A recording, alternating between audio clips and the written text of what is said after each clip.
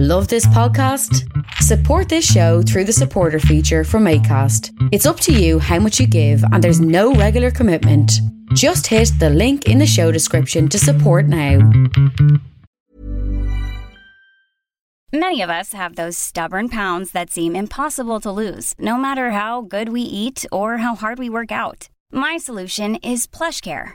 PlushCare is a leading telehealth provider with doctors who are there for you day and night to partner with you in your weight loss journey. They can prescribe FDA-approved weight loss medications like Wegovy and Zepbound for those who qualify. Plus, they accept most insurance plans. To get started, visit plushcare.com/weightloss. That's plushcare.com/weightloss. Ready to pop the question? The jewelers at BlueNile.com have got sparkle down to a science with beautiful lab-grown diamonds worthy of your most brilliant moments. Their lab-grown diamonds are independently graded and guaranteed identical to natural diamonds, and they're ready to ship to your door. Go to BlueNile.com and use promo code LISTEN to get $50 off your purchase of $500 or more. That's code LISTEN at BlueNile.com for $50 off. BlueNile.com, code LISTEN.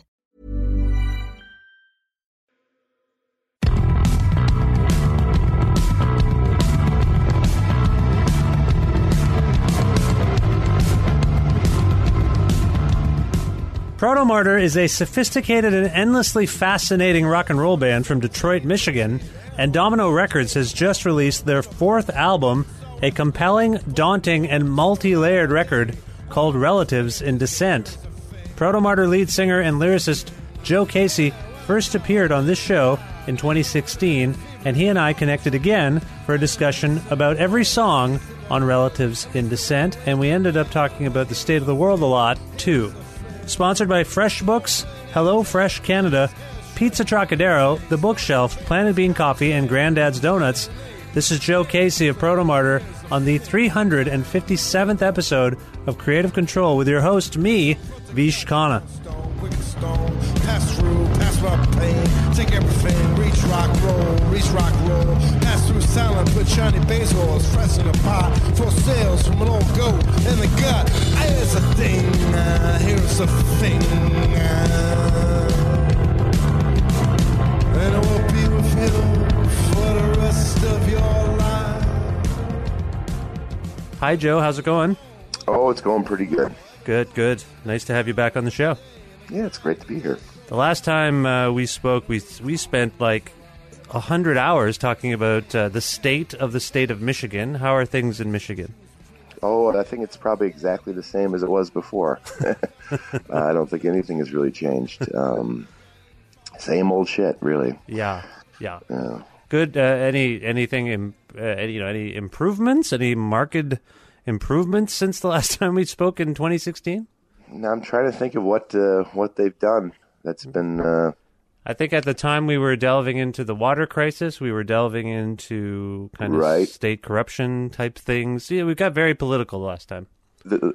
Since then, I think the water people are still using filters in Flint. The state prosecutor has prosecuted some people, but it's almost like show trials. I think he's planning on running for governor or something. So it's been very kind of spotty in that regard. Right. What about you? Want to sweep that under the rug? Yeah, a little bit. Yeah, and you're still there, right? We have a new hockey stadium that costs a lot of money, and Kid Rock might be running for Senate. So things are going swell here. Yeah, it feels like things are not better, but things might be worse. Yeah. Well, I think things can kind of plug along here, but the national news got pretty dire in the last year or so. So that's kind of overshadowed anything, I think. Yeah.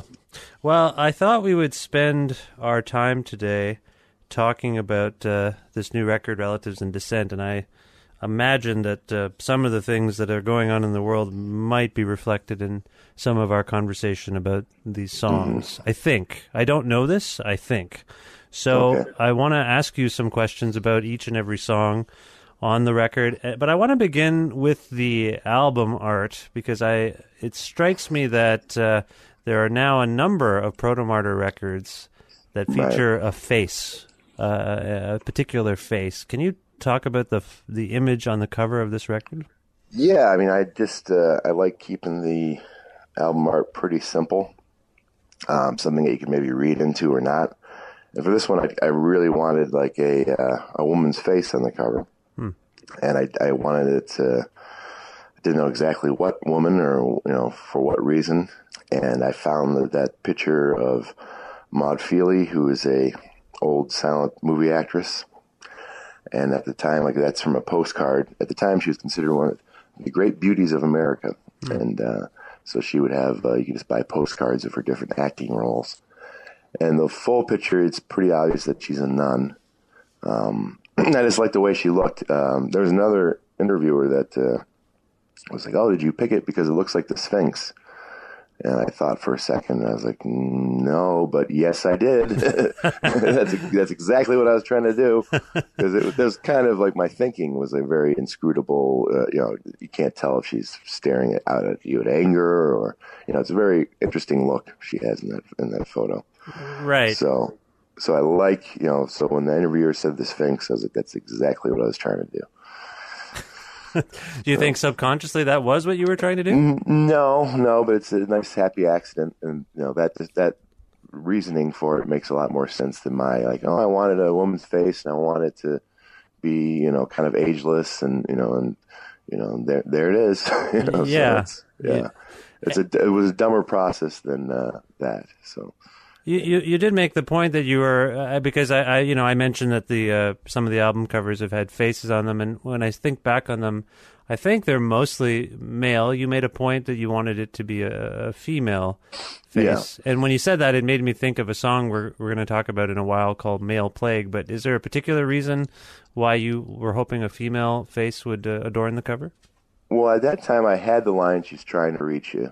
I didn't know exactly what it was going to be when I started thinking about the artwork.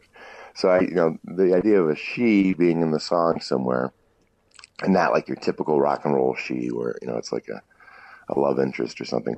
I just kind of felt like that had to, it was time, to mix it up a little bit. And this line that you reference, she's just trying to reach you, actually recurs, and we'll talk about that as well. It recurs. I mean, it's included in the first song, and then it kind of comes back in the last song. So that's significant, I think. And like I say, I hope we will talk about that. What about the actual title of the record, Relatives in Descent? Well, with that one, it was all the other previous records. I get the line from the album on the lyrics, and usually it sticks out pretty obvious. Like, okay, that's can be a great title for a record and can kind of encapsulate what I'm talking about. And this time there really wasn't that jumped out, or there was a couple, but they seemed pretty obvious. So I just remember kind of actually being at the studio and kind of, looking around and trying to get inspiration for something. And I saw that, if on legal documents, your relatives that are younger than you are your relatives in the descending line. And so that means like your grandkids and your kids. And an ascending line would be like everybody that's older than you. And it just seemed like, okay, there's a lot of songs about relatives on this record. Truth can be relative, and truth is in descent. And, descent can be like descent, like Dissent. So I was like, okay, that seemed just in that like 3-word title, we can probably cover a lot of what the songs are about just with that. So that's fascinating because I automatically thought of your relatives as they get older or as they suffer illness or something like that. Right. Like, and that's all, time has a way of affecting everybody. So that's, that's also there. But, that's one thing I wanted when I was approaching this record is like, my original idea was not to get super personal because I felt like I had gotten pretty personal on the last record. Mm-hmm. And I think if you do it, at least for me, I felt if I did it too much, it would be kind of become kind of a crutch or something, or to actually be looking for plumbing my depths for, sad things that happened to me. So I really was hoping to be more creative or more fictional with this record. I see. Okay. Which is kind of weird, like going into it and then having all this stuff happen in the world. It was like, okay, I was going to try to lie my way through this whole album. And now lying is no longer cool anymore. It's actually pretty dangerous. Yeah.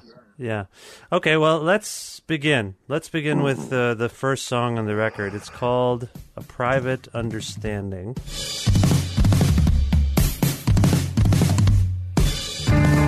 Not by my own hand, automatic writing by phantom will. Now with my own voice, plurality made it stand on two legs.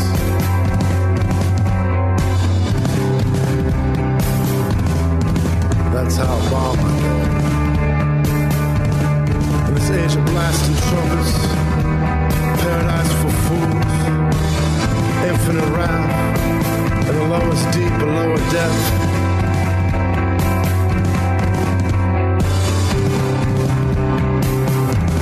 Don't want to hear those foul trumpets anymore. One of the lines that stuck out for me, or at least one of the images, was this age of blasting trumpets. You repeat this phrase, in this age of blasting trumpets, I don't want to hear those vile trumpets anymore. What's the origin of that line for you? Well, it was kind of like after the election. Things can feel apocalyptic all the time if you let it. And, there's always the idea of trumpets being a warning, or, a king will have a trumpet to announce his arrival. And it just seemed like the blaring of the trumpets were, getting louder and louder around then. And it's not like, I've seen some reviews say, oh, that's obviously like he's talking about Trump supporters there. Like he's calling them trumpets. And It's not necessarily that, but it's definitely, just the feeling of like, this is a new age, and this is not a very good one. And here comes the warning signs of the alarms going off, and those would be the trumpet sounds.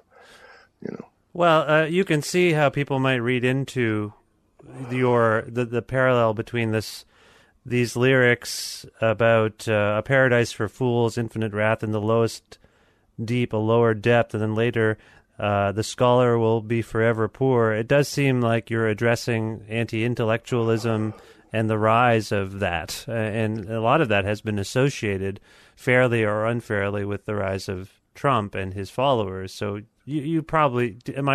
Is that fair? Can you see where people might be interpreting this? Oh, sure. Yeah. No, yeah. It's one of those things where when you're talking, like, at least for me, when I'm talking about lyrics, a lot of times, like, when I start to unpack them, it becomes like very like, well, this is obviously I meant this and that, and sometimes I don't know what I'm meaning when I come up with it, and so then it's later on that I have to apply meaning to it and try to figure it out. And I felt like, well, I don't really want to make it super obvious that that Trump specifically is the reason why I'm so pissed off right now, even though that would be the case, because I figured I was more focused on how I was feeling.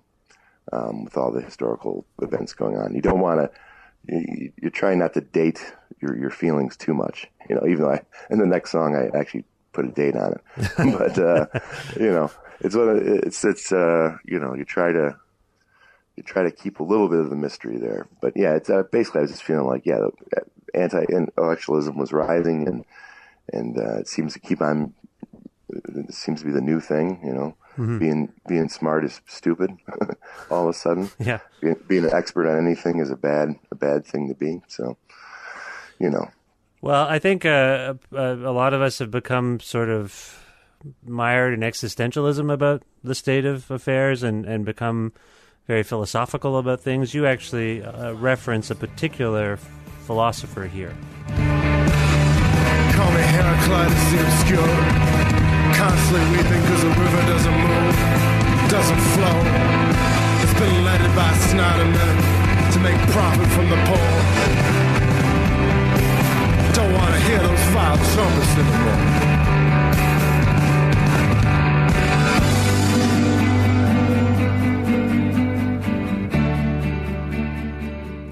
I got that out of a book. He's mentioned a little bit in this book called The Anatomy of Melancholy. Which was from the, when was it made? I want to say it was at the 1600s. Might have been but it's just this guy writing about like why people are sad, and it's a very thick book from back then. And it's because it's from back then. Some of it's like, well, it could be the vapors in the air that make you sad, or it could be this or that. And then he also gets very philosophical and comical about it almost, because he's collecting all these writers, you know, these philosophers and things, and what they have to say about sadness. And, you know, Heraclitus was the weeping philosopher, you know, and I just reading up, like, so once I saw him in the book, I was trying to read up as much about him as I could. Mm-hmm. And it's the second time that I've come across a philosophical thing in a book and then tried to understand it in another book. And basically they say, well, we don't really know what he was talking about. We have some theories. So again, it's like, okay, you know, I guess I can apply my own meaning to this. But his big thing was the idea that you never step in the same river twice. You know, even though the river is a river because it's flowing, you can step into it and it's new, and that's kind of like how the world works. It's constant flux is the natural state. Yeah, which is nice. Yeah. Heraclitus believed in ever-present change, I believe, right? He just believed everything was changing, and that's just the core principle of the universe, is that we just have to endure change. And I read a quote about him that associated him with this notion of the needless unconsciousness of humankind. Maybe like it's sort of like actually I was trying to unpack what that meant myself. Did that resonate with you? Have you heard that before? Well, that was the thing, is that there's some sort of, and here's the dime store version of it. I can understand. I'm cliff noting it myself. Don't worry. I'm just trying to figure it out myself. We don't need any experts on this. We can figure this one out ourselves. But I think the idea is like he talks about logos a lot. And that was the thing, is people trying to figure out what he meant by logos, because, you know, it can be applied to different things. And he actually kind of used it.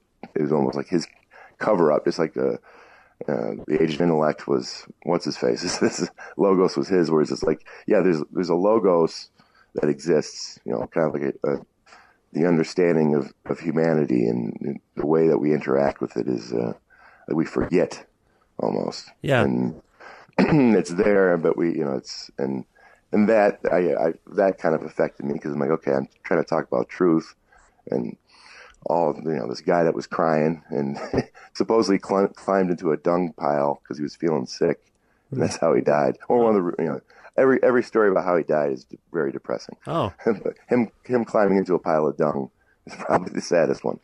But so he's struggling all this, you know, way back then. Like, okay, there's this private understanding that people have, and there's something that everybody knows. It's like the universal truth, but we can't articulate it, or we can't quite activate it in our brains. You know, it's kind of like a separate part of your brain. Right. So reading all that, I'm like, okay, that seems about right. You know, and so that kind of took over the song. Well, you mentioned this notion, this quote, I think, that's been ascribed to him: "No man ever steps in the same river twice." In your song, you say, "Call me Heraclitus the obscure, constantly weeping because the river doesn't move, it doesn't flow. It has been leaded by Snyder men to make profit from the poor. Again, don't want to hear those vile trumpets anymore." This made me think of Flint and the water crisis. Is that's an interpretation? Was that on your mind? Yeah, I mean, that was 100%. Like, I'll cop to that. That, you know, I use the term Snyder men. And our current governor is Snyder with a Y. I see. Instead of an I.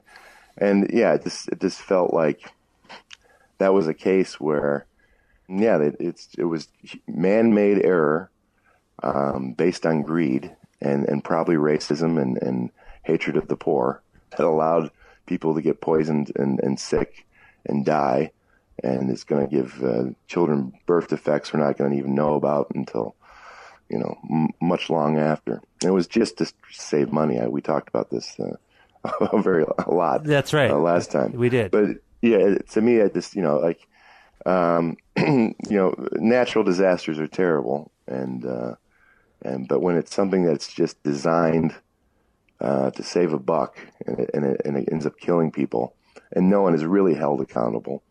There's a couple scapegoats they're nailing to the wall. It's just that to me is the more frustrating thing. Yeah. Than, you know, the world is tough and all, but it doesn't need to be that tough. You know, we don't need to have that kind of stuff happen. Yeah. And the fact that it happened so close, and because we live in this age where it's just like, and maybe it's because of things being reported and the internet and all that, but these very important tragedies happen that should be immediately, talked about and dealt with, and at least on a national level, this get kind of shuffled down the line, and new things get replaced, and a new tragedy happens every day.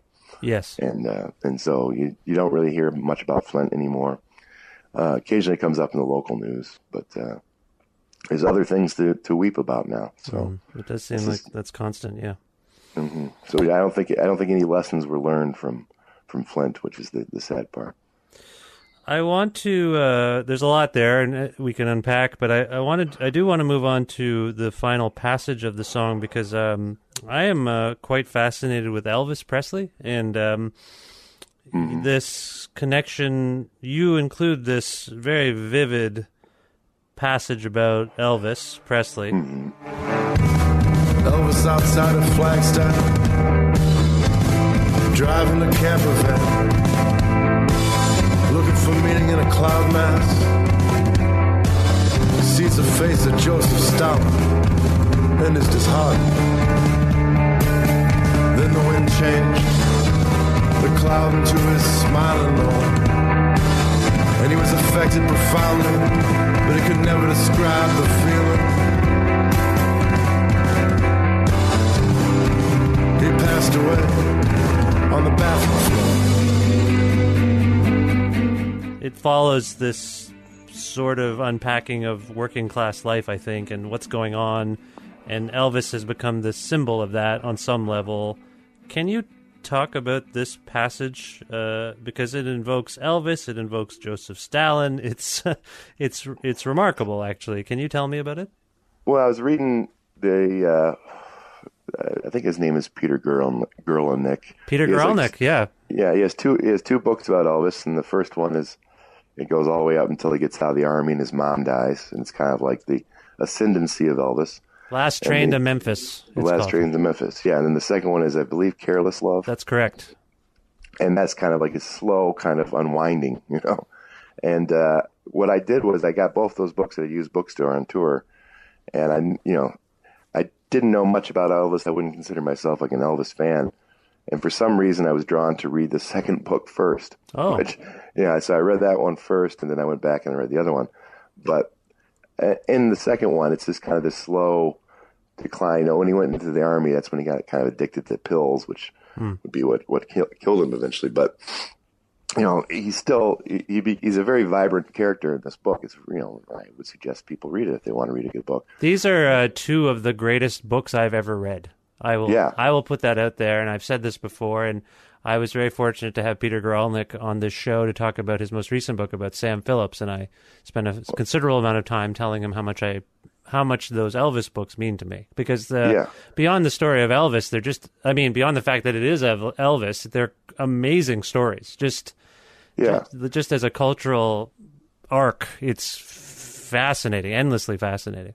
Yeah, it's just you get like a sense of the history around him and what he was kind of like going through, and then there's Elvis in the middle, and you're hearing all these stories, and he still is at the end of the book. He's still kind of a mystery figure in a sense. Yeah. And but what fascinated me about that particular story was just the idea that he would drive his buddies around. Mm-hmm. We like to think of like the Memphis Mafia and all that as just like end up being kind of thuggish, but at the time it just seems like he just needed his core group of buddies around him just to kind of stay normal. And the idea that he would just go on these trips where he'd drive them around, the biggest rock star, the biggest star in the world, driving his buddies, was kind of a nice thing. But just at the time, he was really trying to seek answers. He was really excited about trying to find the meaning of life. And I will say, like, he's a cultural trailblazer who's the victim of cultural change. Like, he doesn't survive, essentially. He doesn't thrive as the culture he invented changes.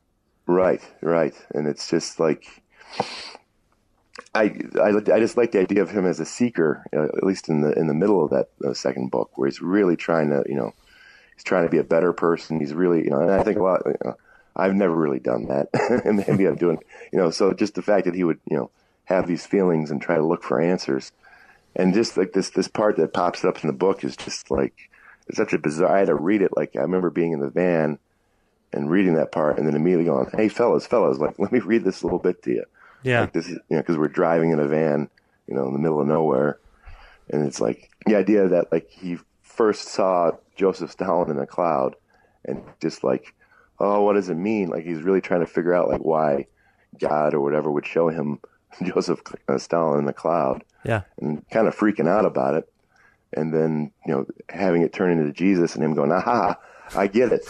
And then, but you never see exactly like what he tries to talk to his buddy about, like what his more spiritual buddy, what it all meant. And he couldn't quite, figure out what it meant. And then, his story goes on, but just that idea that he had an epiphany in the desert is just kind of a nice visual for me. Yeah. There's all sorts of little subtle things about Guralnick's books. He was on a panel once with Greil Marcus, and Greil Marcus said, there's a line about the 68 comeback special where you say that at the end of it, Elvis was literally spent. What did that mean?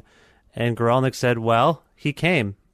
He actually came in his pants performing. So it's those tight leather pants, man. They can do that. You're just like, oh my God, like what is happening? Like the book is, and I read that the first time and I didn't even think of it. I just thought, oh, he must have been tired. Yeah, really tired out. Yeah, yeah. Anyway, it's fascinating to me that you picked out one of these many remarkable passages to sing about. And I just want what I thought was another little funny thing was our drummer Alex had been playing like some Al Stewart in the van when we were driving around, or he had played it before. Mm-hmm. And I guess a couple not too long ago, Al Stewart wrote a song about the whole song is just about that portion of the book. Oh. So he's got a song about that moment too, and it's just like, oh, okay, well that must have been an important part of the book, because it's been sung about before. Yeah. Speaking of your drummer, I kind of think of the main riff in this song as being the drum beat. Does that make sense? Yes.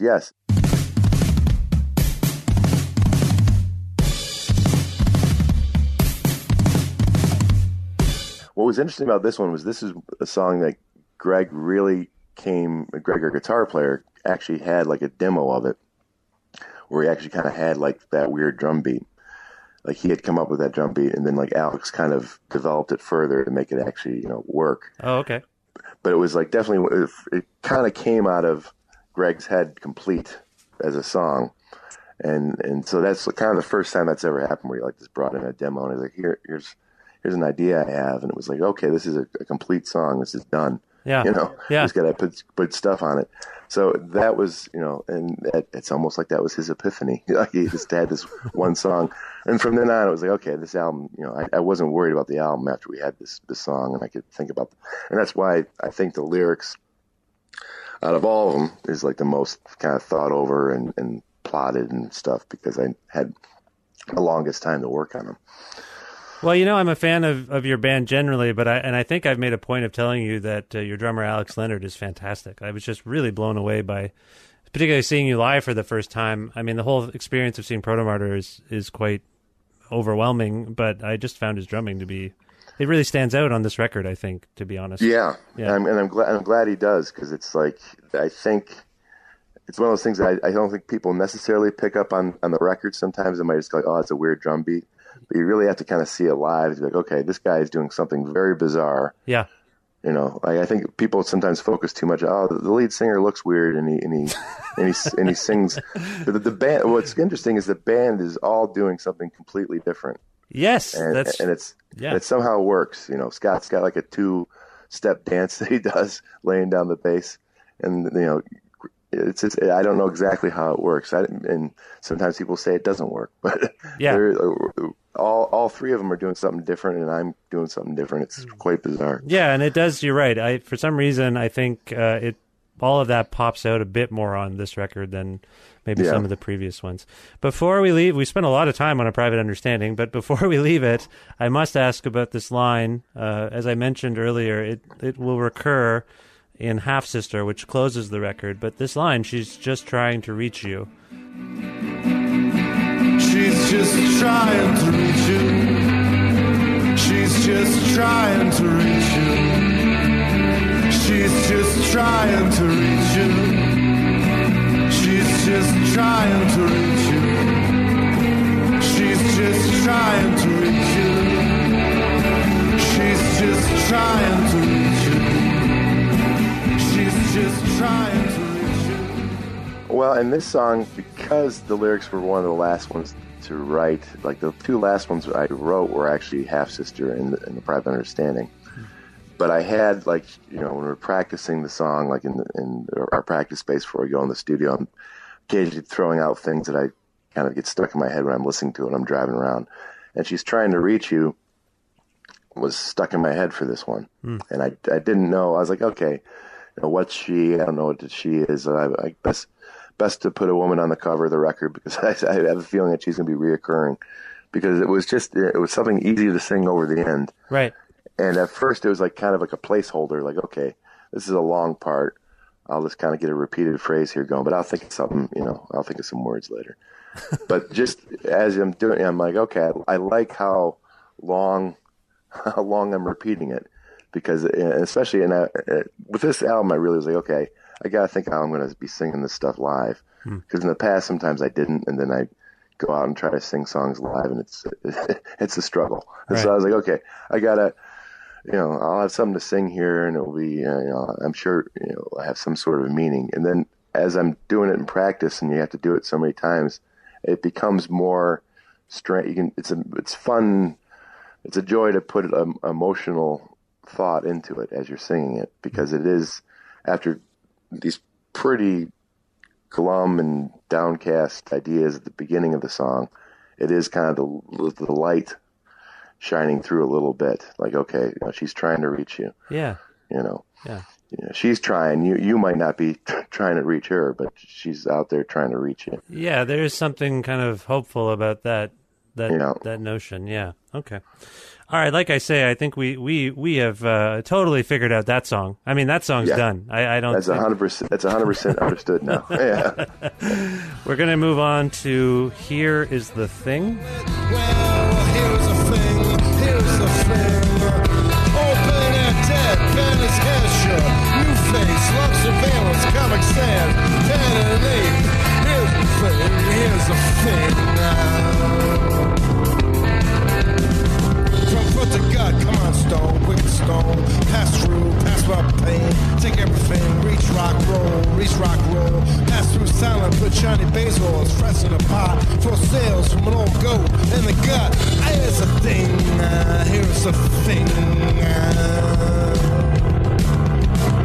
And it will be with you for the rest of your life.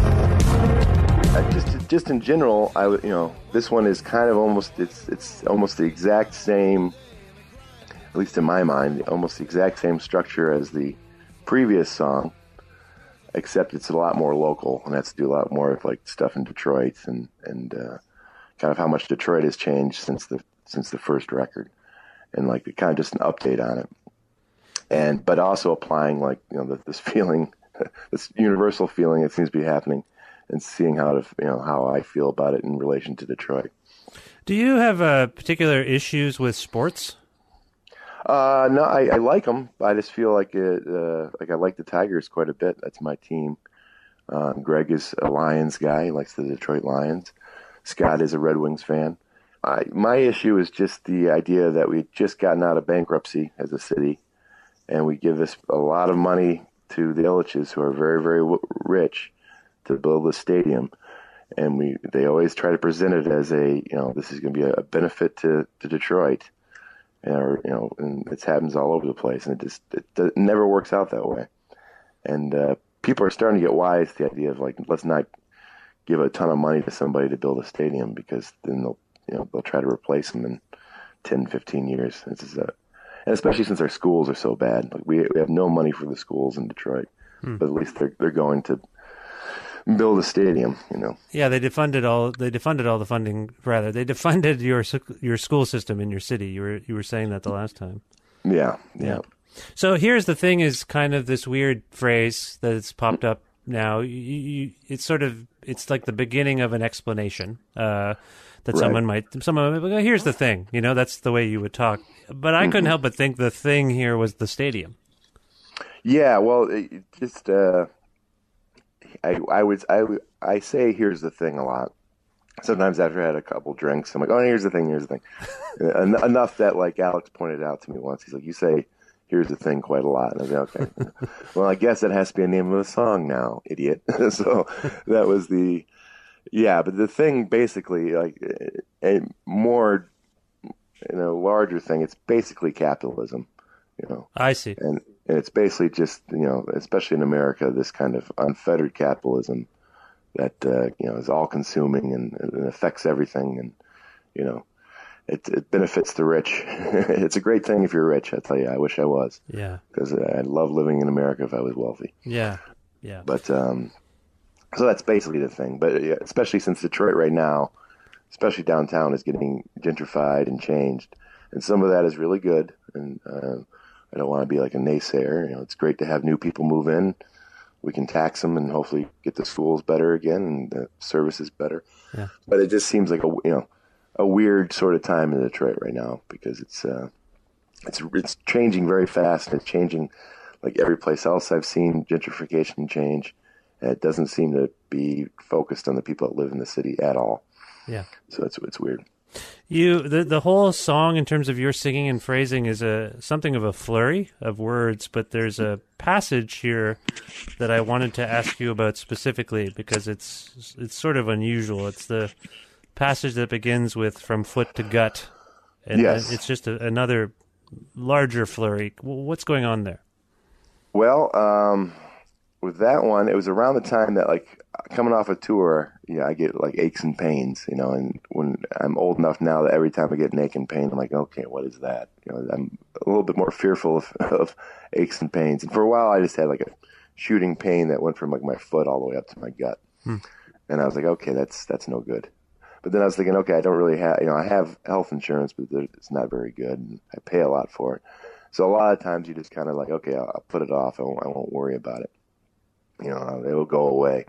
And so from there, I'm like, okay, like let's kind of extrapolate that feeling of hoping it just goes away. There's a lot of like right now, and the guy that's kind of in charge, because Ilitch, the fellow that owns the Red Wings and Little Caesars, he passed away this year. Mm-hmm. So like there's a new fella, Dan Gilbert, who's kind of like the new billionaire on the scene, and he does a lot of like altruistic things. Sort of, but he also gets paid to do it, It's kind of like his brand is that, and he does like, on one hand, we hear these things that he's going to build like these buildings and he's going to bring in these new jobs and stuff like that. But this seems weird because he also puts up surveillance cameras everywhere downtown. Yeah. He has his own security force. He just seems to be like I think maybe most billionaires are weird, but like there's something weird about him where all this like largesse and being nice it seems to be a front for something. I don't know what it is. There's always fascism within the billionaire class, isn't there? Yeah, it's like, but I can see that happening. Like you've amassed all this money, you can't just like live amongst the people. You have to kind of control as much as you can, or you feel like you can. And so there is this kind of this double thing where it's like we basically just gave him the keys to the city to do whatever he wants. Yeah, and some of that is like putting a surveillance camera that was pointing into the Detroit Free Press office, like right into the office. Yeah. For what reason? Who knows? But it just seems like, okay, that's a weird thing to live under. Well, and so he loves surveillance and he loves Comic Sans. And the name of his, he's got Rock Financial is one of his companies.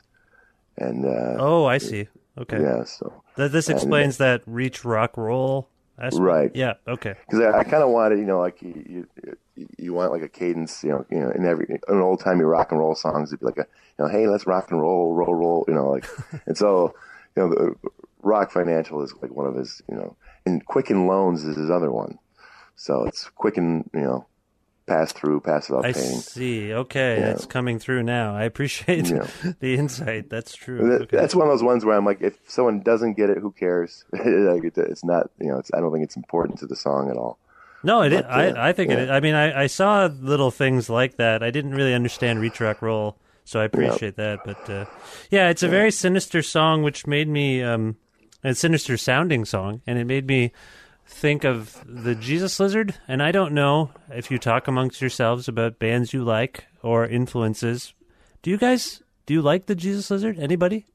I didn't really listen to much at all, and I don't know if the other fellas have. Like, we've been compared enough to them, and I always think like, oh boy, like they're actually like the sound and it's much bigger than the sound that we're making. So I always feel it's a bad comparison because I'm like, we're going to sound like a wimpier version if we get compared at all. I know. This does happen. You get compared. So yeah. I mean, we get comparisons to a lot of bands, and some of them I'm like, okay, I can see that, and then some of them like, I get it, but like that's like they're making a much more brutal sound than us necessarily. But yeah, they're I'd say like a band like Pitts Jeans are probably closer to them than we are. Oh yeah, yeah, and I've talked to Pitts Jeans about that too, and they've had to deal with that too. I think it's something about Greg's guitar playing though as well. Like it's a very sophisticated guitar approach, and I think that it reminds people of Dwayne Dennison a little bit, maybe. I don't know, but and then you're a gruff singer, and it's very vivid lyricism, and I think David Yao did a lot of that as well. So anyway, I don't often think this about you guys. I can't actually, on some level, I'm not hunting for influences when I listen to you. I think you're your own thing, but this song in particular, as I say, it's a sinister song. It seems to be about a dark thing, and that's what I associate with them as well. And for some reason, the music here did remind me of that. I will say I love the Jesus Lizard, so it's meant to be a compliment. Well, I've said this before, but when someone compares us to a great band, I always say I take that as a compliment.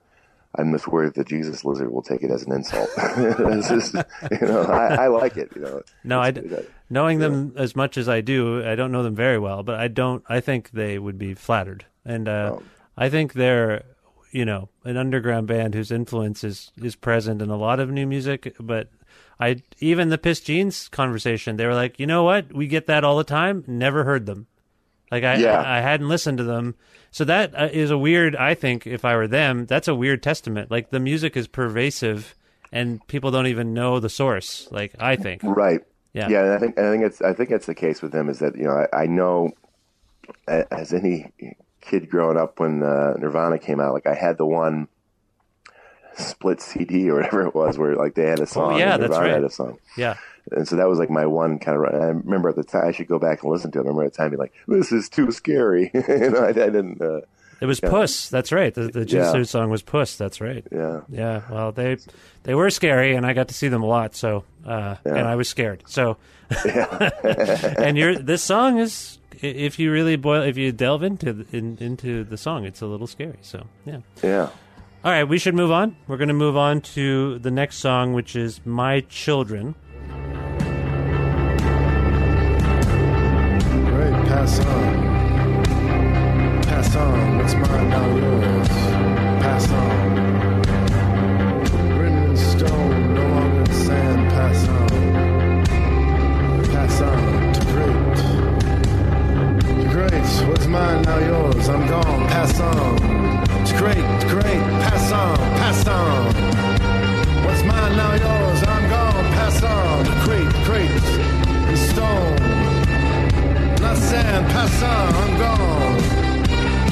To great, pass on, strong, pass on. All mine for yours, pass on. To give all, pass on. Next mine, now gone, pass on. I have children. Do you have children? I do not, no. This song is about the next generation having to deal with a bunch of shit, I think. A little bit. What's your where did this come from for you? Partially, yeah. It's got like 3 or 4 feelings jammed into this one. I had the title for a long time because I was like, okay, I'm 40 now, and my prospects of having children are 0 at this moment. But it's when I was younger, I was like, okay, when I have a kid and I have a job, and I would always picture this future, for myself. Being a father, and it's one of those things you kind of have to think about. Not as much. I think women have to think about it more because they have the window kind of closes. Mm-hmm. But I felt it where I'm like, okay, I'm getting getting pretty old here. Like the idea of having children is less and less, especially being in a band and not really being very stable. Yeah. Financially or mentally. So it's, you start thinking about that, like, what am I leaving behind?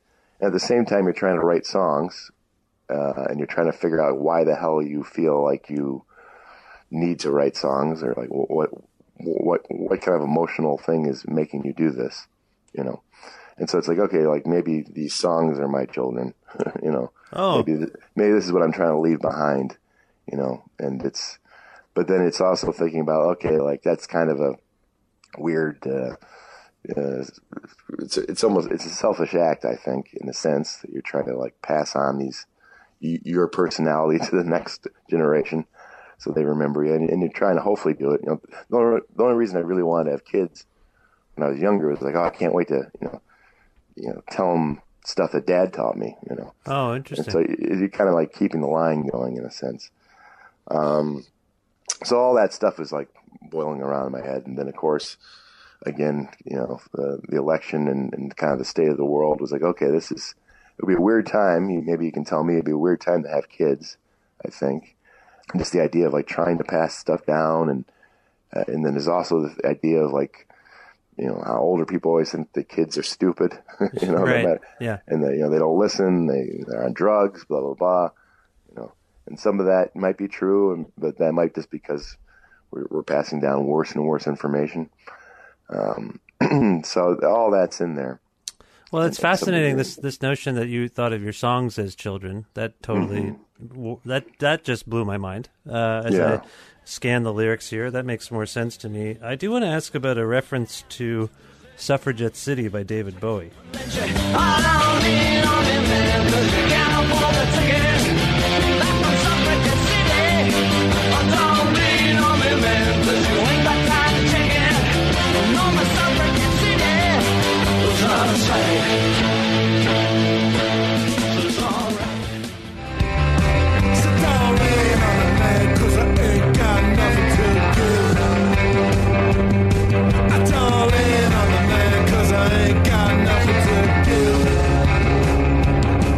Bowie was on your mind?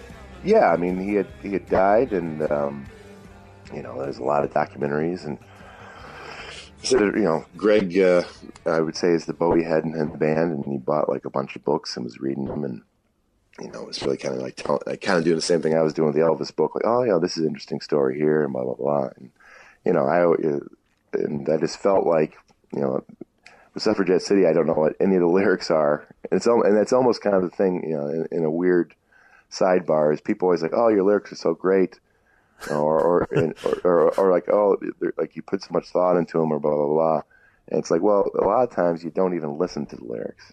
Most people don't. They're not the most important thing in the song. They're almost like place fillers. So like, I like Suffragette City, but really the only part that I understand is the "Don't Lean on Me, Man" part. Right.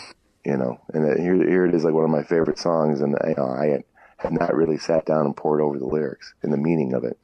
And so I think it's funny, like, you're the lyricist, you're supposed to be plumbing your soul for this great stuff, and these are your children, and really they can be passed over. They're basically just mouth sounds, really, at the end of the day.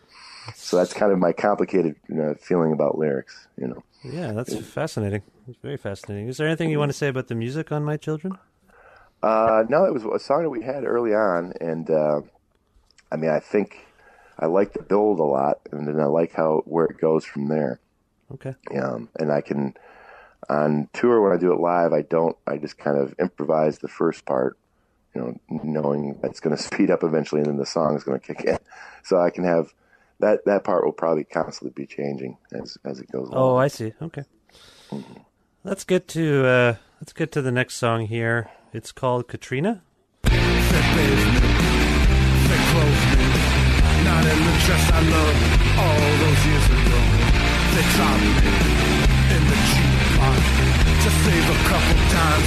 Seems like such a crime.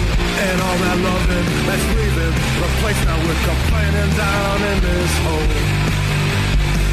And I'll be spitting on the living till I get my cross a kind of martyr stone. Can I throw a wild stab at the dark about where I think this came from? Okay. Well, I'm probably way offline here, but I saw this line about, and I'll be spitting on the living till I get my cross of, is it Connemara stone? Mm-hmm. Right, and then that made me think that the song might be about or referencing the Irish poet Katrina O'Reilly. Is that nuts? It's totally nuts. No, yeah, that's no. This is the great and sad thing about explaining lyrics is I think people sometimes have better, or they'll get a connection to it, and I hate the idea. There's an Irish connection there. Just so I didn't really explain that, but I believe Connemara is a region in Ireland, and then I thought of Katrina O'Reilly because she's a poet that delves into that country. That's why I thought of all those things. Yeah. Well, that's the great thing about lyrics. If you do pour over them, you can make your own connections, and the word should fire off different thoughts. That's why, explaining things sometimes can ruin it a little bit because someone's what they take out of a song is just as important as what I put in. Well, I mean, I will argue that was my interpretation, and in a way, even though you're the writer, your writing is an interpretation of life in a sense. So it's just like an endless cycle of interpreting something. Well, and that's the great thing, because here's the segue. Yes, the song is actually an interpretation of a book by a guy named Martin O'Caden, or it's actually pronounced Martin O'Kine. It looks like Caden, but he was an Irish writer.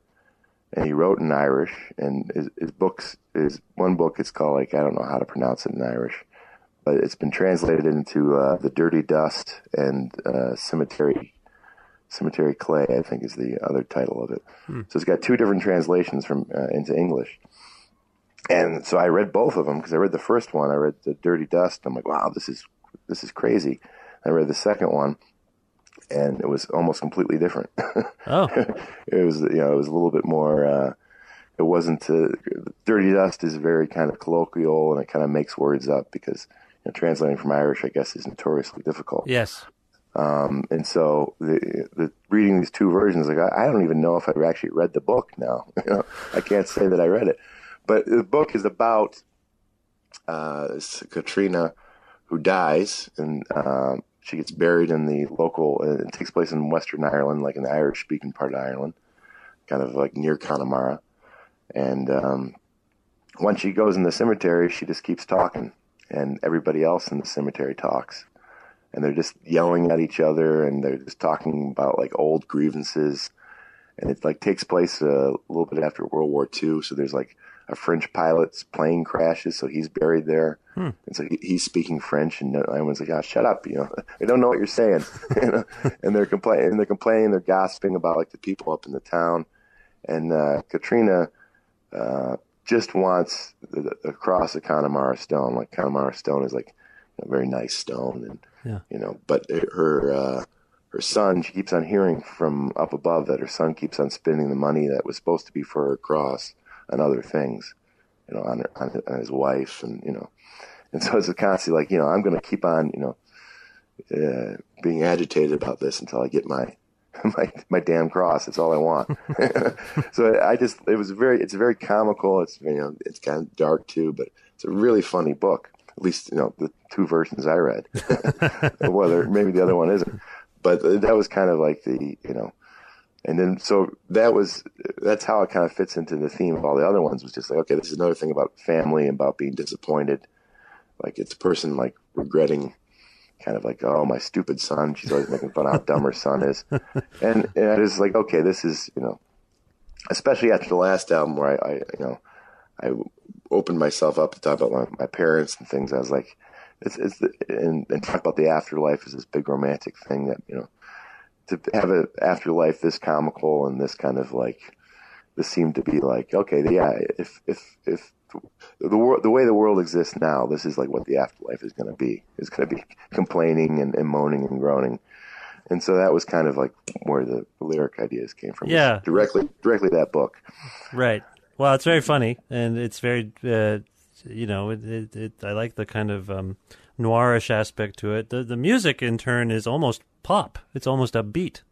Yeah, and I'm glad because we an easy thing we get tagged with all the time is that, oh, this is dark and gloomy and you know, and the music is dark and gloomy, but these guys can really rip, you know. And it's fun. That's a song that's fun to sing live because you're singing in the voice of an old woman that's been dead and complaining, with this kind of like almost joyous music behind you. Yeah. It's just kind of it's a nice thing to sing. Absolutely. No, it's a great song. Just save a couple times, seems like such a crime. And all that loving, that's leaving the place now we're complaining down in this hole. And I'll be spitting on the living till I get my cross some kind of milestone. We're going to move on to the Chuckler. And there are lots of me there, and that is less to me now. All calls are answered, it's no bother. I just wanted to talk to a direct marketer from Bangalore. Or was it Mahabali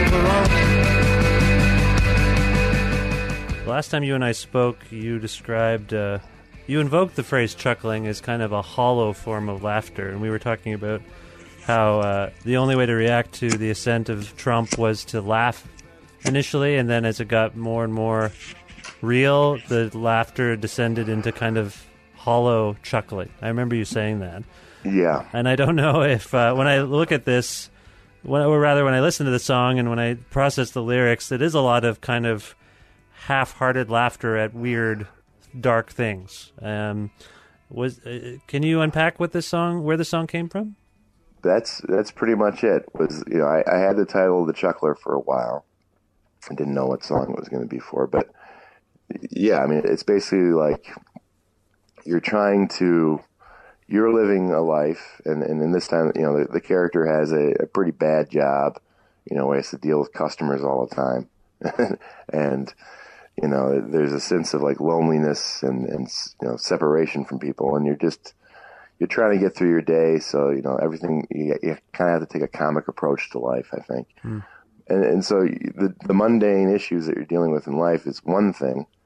And then this kind of big axe hanging over your head of like, you know, is there going to be another big, you know, we're still in wars.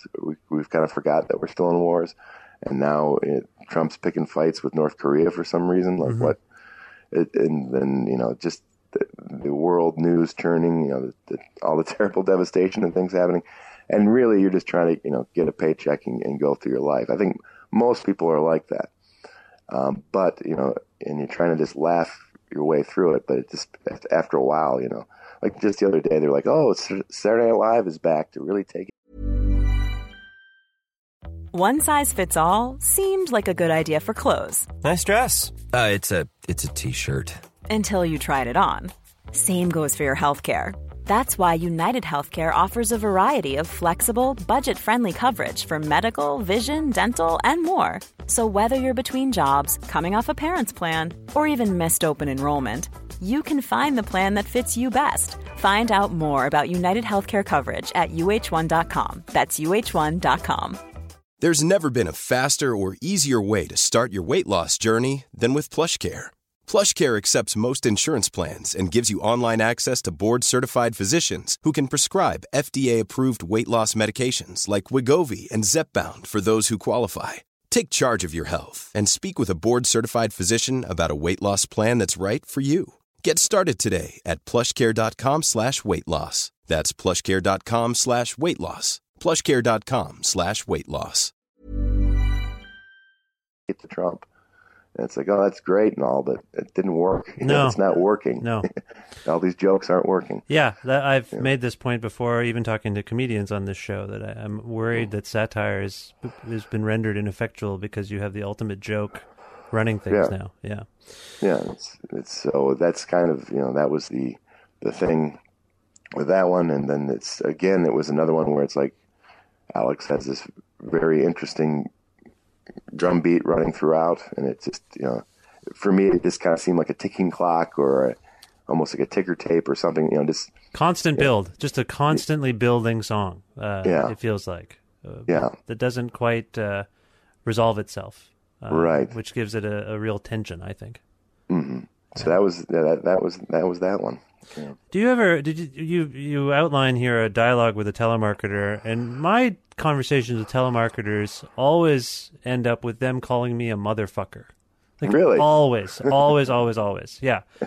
You think you're funny, fucker? Like, they just scream that at me, and I have to deal with it. And because I lead them on, I tell them my house is, they're like, how you do air duct cleaning services, and I tell them I live in a mansion with 13 bathrooms, and I just keep going, and then they're like, well, how many square feet is it? And I say it's 1,000 square feet. I just do stupid things because I'm annoyed, right. And then they just scream at me. And I thought of your song here because I think you have certain empathy for the customer service trade here. That this notion of these people are just trying to live their lives and make a buck, and here we are maybe condescending to some of them. Right. And that's, I hate them. I don't like them. Yeah. And a long time ago we signed up for something, like some government program where you're supposed to be on the do not call list, and you're not supposed to get these calls. Yeah. And then, and I don't even know why we still have a phone in this house that I'm living in. But because those are the only calls that we get. Same here. I have the landline too. I have the landline, and that's all I get pretty much. Yeah. And I used to, be worried, like, okay, I need to have the phone because mom's friends might call and ask about her, and I got to tell her, okay, no, she lives with my brother now, But that kind of stopped, Nobody's calling the house except for these people. Yeah. And what I hate because sometimes now I just kind of let it ring a lot, but sometimes, I'll pick it up and it's just like dead. It's not even. They take a second because they're using a machine, and then they chime in after like 10 seconds or something. Yeah. Right. Yeah. And then I also have the fear where they have this thing where they try to get you to say yes, and then they can record you saying yes, and then they can apply that. He agreed to this and that. So it's always like you're always on edge when you pick up the phone now and it rings, and so it's like, yeah. I get, and that's I don't like. I hate it when people are like, oh, like they're all foreigners and they use these fake names and screw them.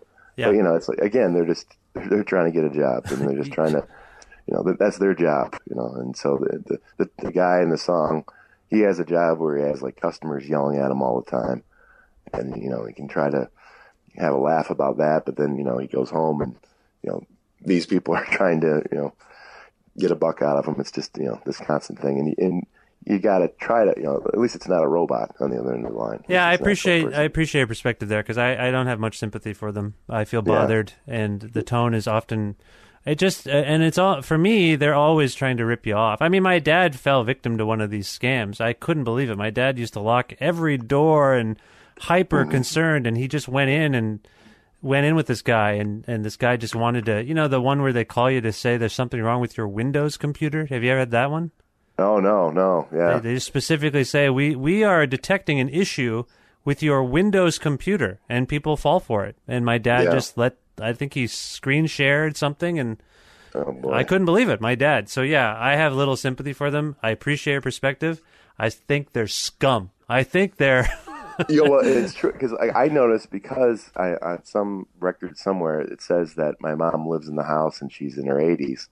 You do start getting all these calls where they're really hoping to fool an old person. Yes. And that's like, they'll do things like, I get calls all the time like, oh, this is a collection agency.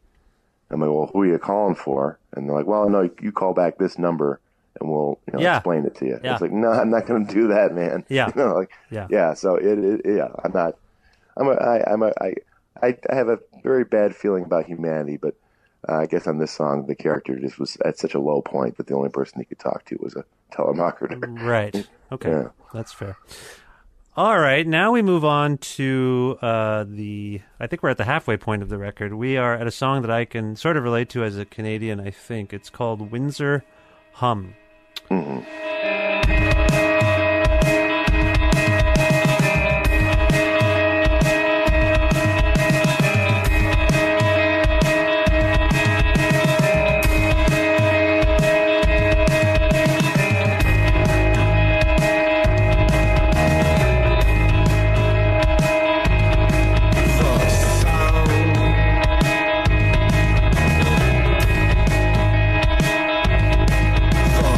Sound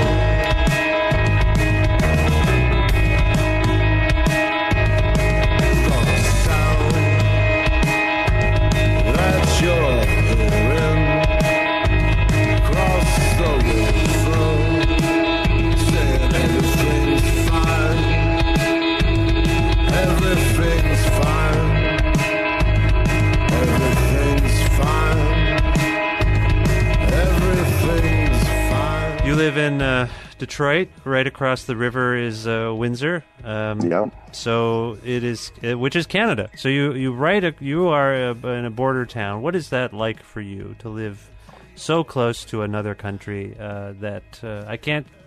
I think you're suggesting that it feels like you could escape to another country. I'm not sure. What can you say about this song? No, it's more about like what America is sending out into the world. The Windsor hum is actually like a real thing, coming from the American side and noise polluting the Canadian side. Oh, it's they trace it back to this island that's owned by U.S. Steel called Zug Island, Z-U-G, Zug. It looks like a Zug Island. It looks very. It's like an industrial island in the Detroit River, and it's putting out some low frequency that hits the Canadian side. Somehow it bounces off the water and it's driving people insane. Oh. And there's really nothing, because it's not conclusive that it's coming from Zug Island. And U.S. Steel, it's actually, because they pull so much money, and it's probably never going to stop. And people are saying like they have to move because the sound is just constant and it picks up at night. And they think it's a blast furnace that's on the island. Oh, that's making this sound. That's weird, and they can't do anything about it. Well, Canada's trying to work like it. What happens is Zug Island is actually part of like this town called River Rouge, which is kind of like a very small little town, and that like U.S. Steel would be like their main where they get most of their money from, is the big industry in town. And so I don't think they want to do anything about it, and I don't think I think it's one of those weird sort of border disputes that will never be solved. Well, the lyric here, like you mentioned, it's sort of what America's putting out into the world. The sound across the river into your brain pan saying everything's fine. The sound going across the ocean saying everything's fine. Everything's fine. Everything is fine is an interesting thing that we say to each other sometimes when nothing is fine. Yeah, we got the best people on the job. Everyone's saying we're doing a great job. Yeah, you got to support the flag 100%. Empty reassurances, basically. Empty reassurances, and just and so I've seen takes on where people say, "Oh, he lives near Canada," and he's thinking, "Oh, Canada's so great." No, it's fine, but it's more about just kind of like this weird. I'm sure. So I read somewhere that people were like, some Americans are figuring out for the first time how the world has sought them for a long time. That because we actually have this fella in the office, it's like, oh, now I get it. Now I see how we come across as these big idiots that throw money around and are quick to temper and violent and disgusting. But when you write here, it says want what you are given, need what you'll never have, and never will. What is that a reference to? It's just I think that's kind of I think a lot of and this is just my dumb take, but I feel like a lot of like the anger and the reason why maybe Trump got in the office, besides racist finally having a guy that they could get behind, was also I think some people were generally like, I'm sick of politicians. I'll put anybody in. I just want to shake things up. And I think a lot of that is because a lot of people just feel like the American dream they're being sold, that you'll be able to live comfortably and you'll have money to give to your kids and you can buy nice things. It's just not true. They're not seeing it. Yeah. And so like you're told constantly like, oh, strive and you'll get what you want and you'll but I think more it's like people are being told that they need these things and they need to be a good American you better have some money. And so it's kind of like this weird sort of thing, and I think it's starting to fall apart a little bit. Yeah, so people are interpreting, and myself included, interpreting it to be kind of a song about Canada, but it's really, really a song about America and its place in the world. Okay. Yeah. I also want to point out again, not to over-flatter Alex Leonard, drumming on this song, also amazing. Yeah, I think we can say that for every single song. Maybe one where I'm like, no, you know what? He wasn't that hot. He really stunk up the joint that day. No, it's just particularly good beats is all I'm saying. He's just good at coming up with interesting beats. Yeah. The next song is Don't Go to Anisita.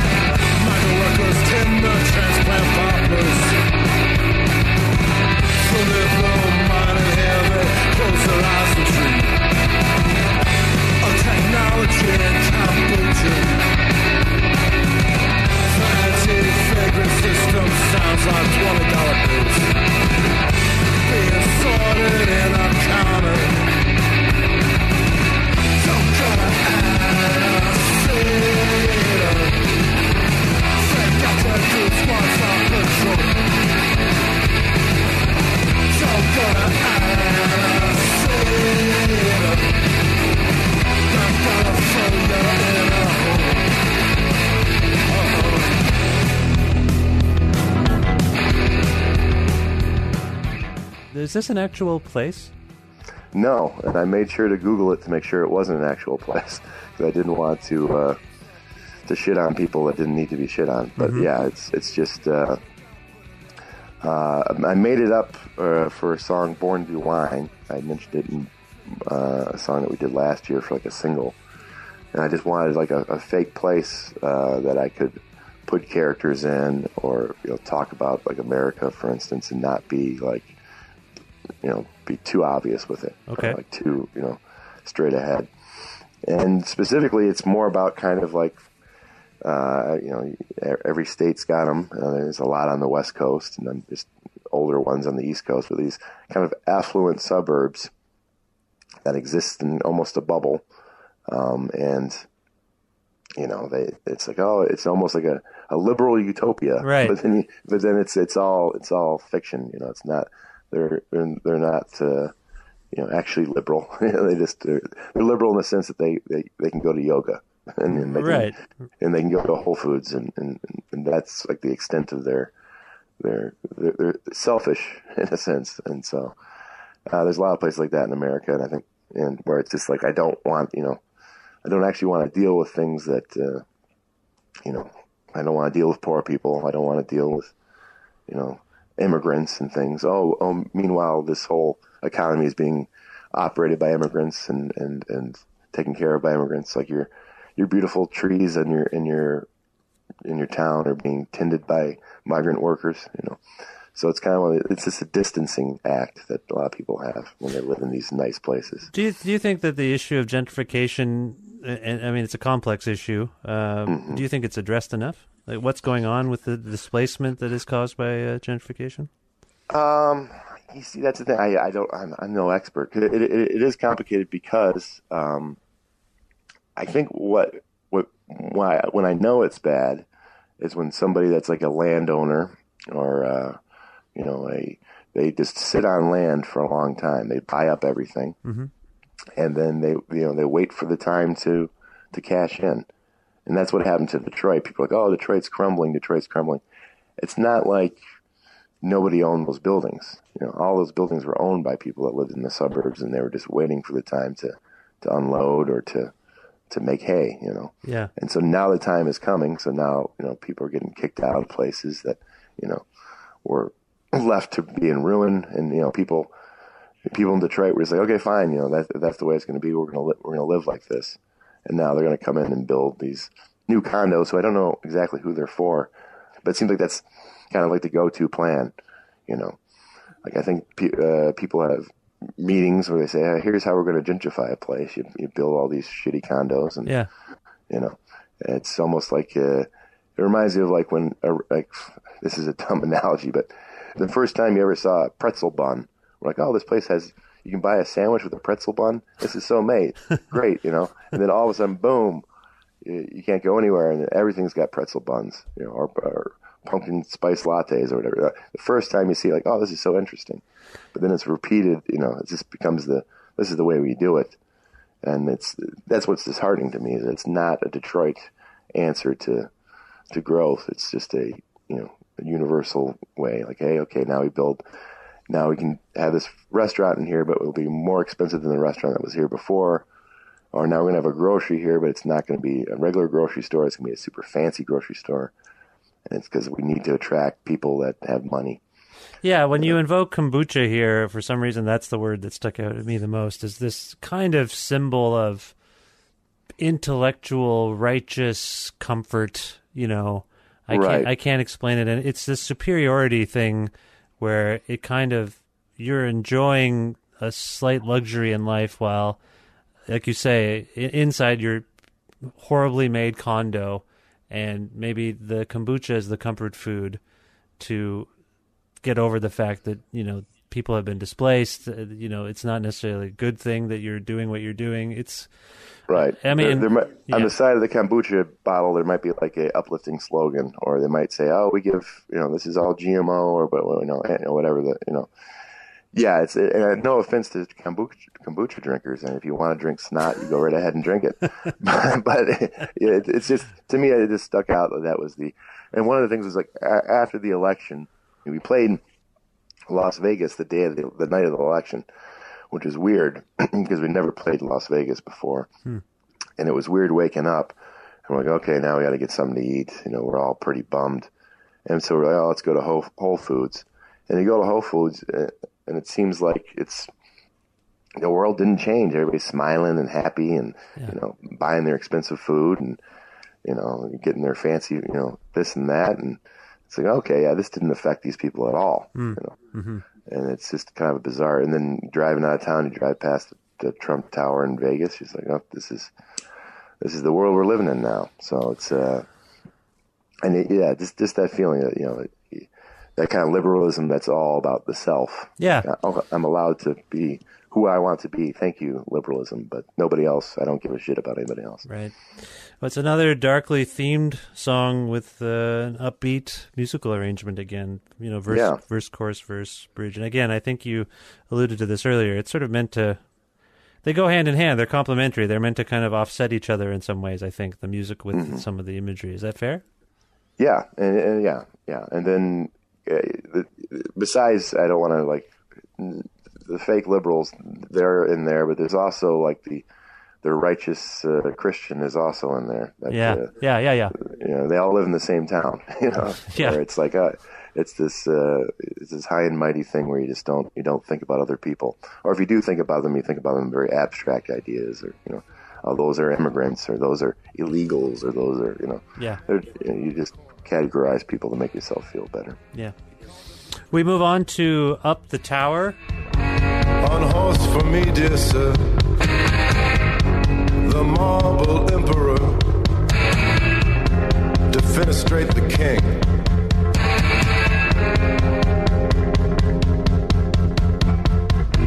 The howling waves of people crashing through the first blockade.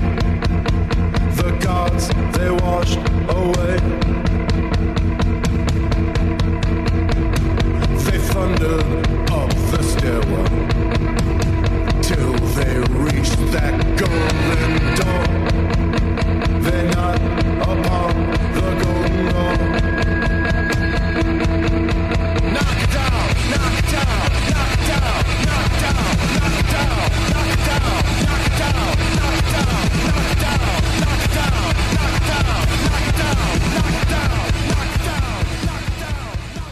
I think there's protest in the air right now. There's all sorts of notions of trying to affect change with what America has to deal with, what the world is dealing with.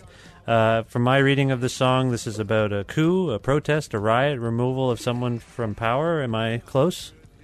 Yeah, that's what it's about. And this is another one, I'm going to tell Alex he's better listen to this, because this is another one where Alex's drumming really wrote the song for me. It was stomping. It's like a stomping rhythm.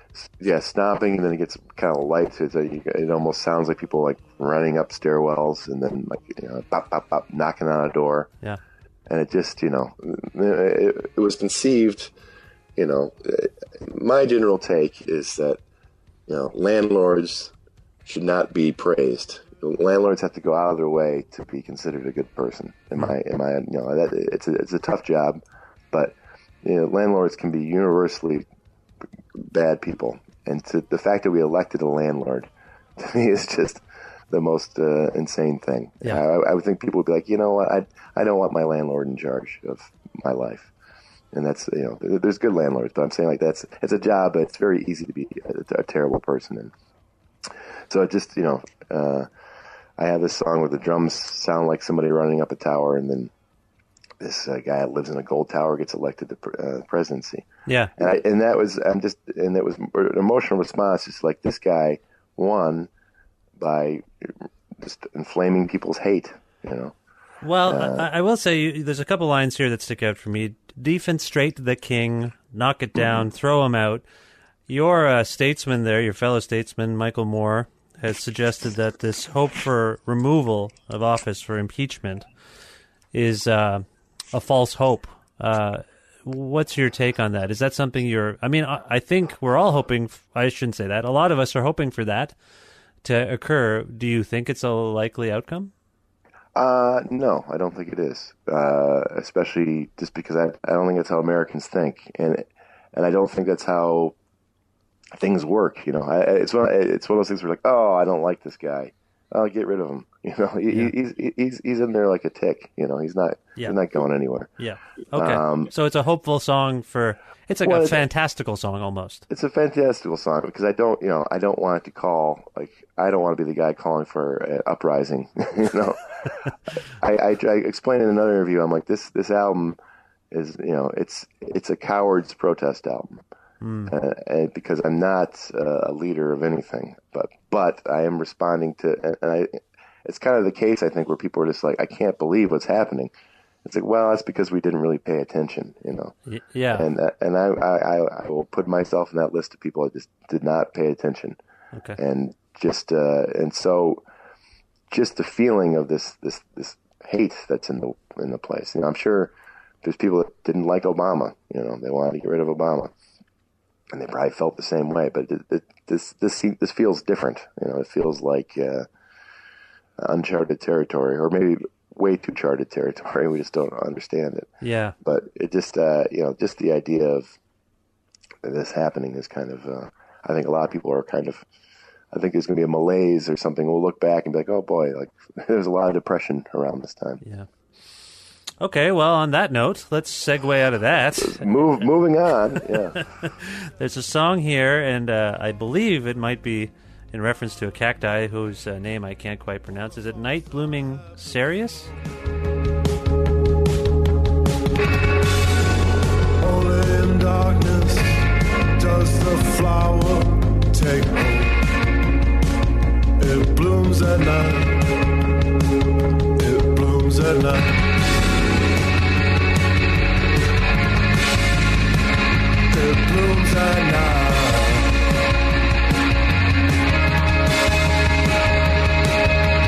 In a valley filled with flowers, unseen in the dark. What it is, and I'll just give you a straight where this song came from. Yeah. It was after I don't know, like in Oakland, California, there was the fire. A ghost ship fire. Yes. Like it's a DIY space burned to the ground and hundreds of people died. And, you hear about that and you're like, oh, I know places like that. I know friends like that died. And I started realizing, especially when you tour Europe and you're playing places and you find out, or even in Canada, you find out that there's a system to support the arts, and it's embedded in the society. And then in America, we don't really have that at all. There's some grants you can get and stuff, but you can't. It's very hard to exist as an artist in America. Yeah. I'd say. Yeah. And so these places are kind of important. because it's really the only place you can go. You know, you're living in these conditions that aren't good, and you're throwing parties for people that wouldn't be allowed in other places. Whether so these places are important because that's all we got, and to have it immediately when the fire went up, they're blaming the people for going to some place like this, and this reminded me of my youth. You know, you couldn't go to like the rock show at the bar. You could only go to like the underground places, and that's really where you kind of learn about art, and and you see a lot of bad bands and you see a lot of bad art, but you also you meet like-minded people, and it happens on the fringes. You know, it doesn't happen. It's not government sanctioned. It's not sanctioned by anybody. It just has to exist. Yeah. Yeah. And so that's kind of what from the strategy I was thinking like, well, these kind of places have to exist on the fringes in America, and then I was kind of thinking about other things that have to come from the dark and not in the spotlight.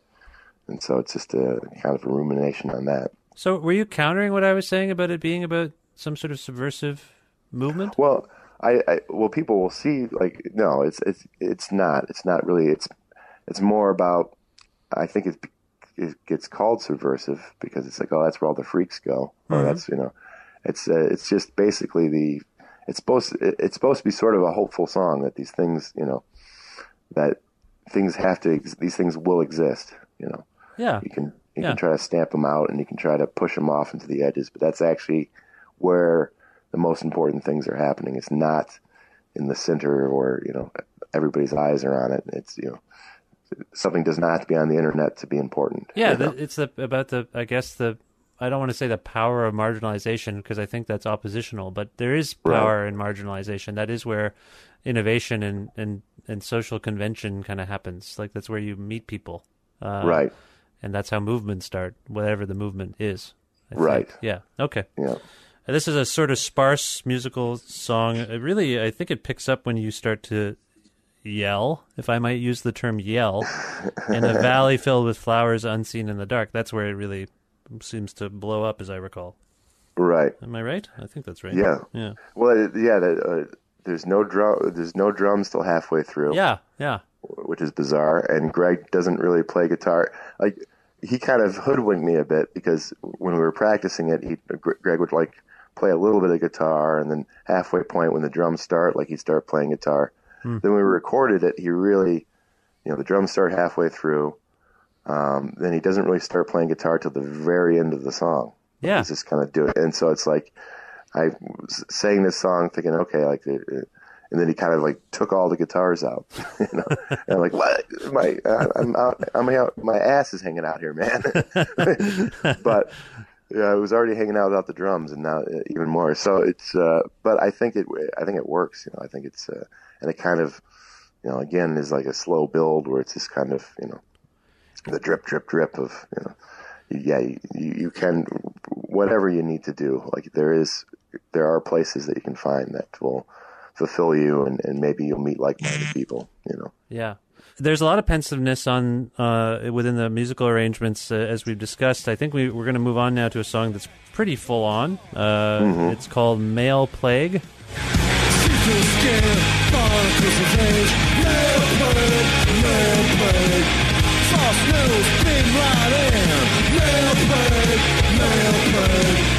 Every boy wants to be a cop. Male plague. I punch you down, you punch him out. Male plague.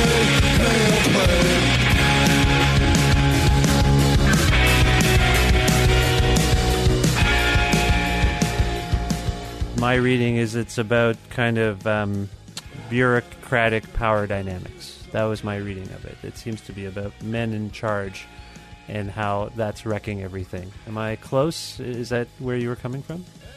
Yeah, that's part of it. I mean, it's basically about masculinity and, kind of, people, men especially, when they feel like it seems like any sort of change that happens, like we take it as a personal affront, like men aren't men anymore. Why? Because women get paid or trying to get paid more. Okay? Yeah. Because we're trying to make a better society here. If you can't handle that, then maybe you're not much of a man. Is kind of my take on it. Do you think progressive movements and change kind of remind men of older white men in particular of their mortality or something? Yeah, people always say, "Oh, by 2040 or whatever, white people will be a minority in America or whatever." Mm-hmm. And some people look at that with "Oh, that's going to be bad," that's not good. Yeah. And then some people are like, "Oh, I'm sure we'll be fine," Right. And so I think when you start thinking. And I don't know if there's a connection between just a person going through life and getting to a point where they can see the end in sight, and then that's when they start getting very, very. I mean, they always say people become more and more conservative as they get older. I think it's just because you're. If it's true, it's because you're afraid. Yeah. Basically, you're clinging on to something. Yeah. Right. You're clinging on to what you know in particular, and the new stuff you don't know as well. Right, and it's just so. I can relate to some of that. I mean, I get it, and I don't understand. Sometimes a new protest movement or something will come up, and I don't understand it. Yeah. But as long as I approach it where I'll try to understand it, but really, if I try to, I think a lot of times men in general and white men particularly, because we're used to it, we're like, okay, where do I fit in this? Yeah. What do you need from me? Yeah. I guess I allow this. Okay, this is fine. This is good. Yeah. This all right. I don't quite understand it, but okay, that's fine.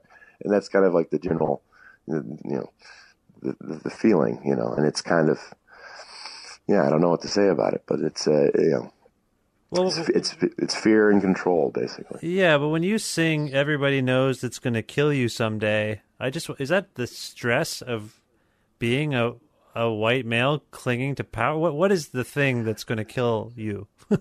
That one I don't quite 100% know, but I'm going to say that it's just it's almost the sense of if the disease is that because of changes and things you become more and more toxic and more you start getting filled with hate because of the way that the world is changing. That the things that are changing aren't going to kill you, but it's your own kind of inability to handle it that's going to kill you. Yeah. Yeah. Okay. All right, we're going to move on to the penultimate song here, which is "Corpses in Regalia." Mm-hmm. From a high window, I spot a pale rifle. Though it was very far away, I heard his voice inside my head. You've been spending your time with corpses in regalia. You better get to stepping while you can.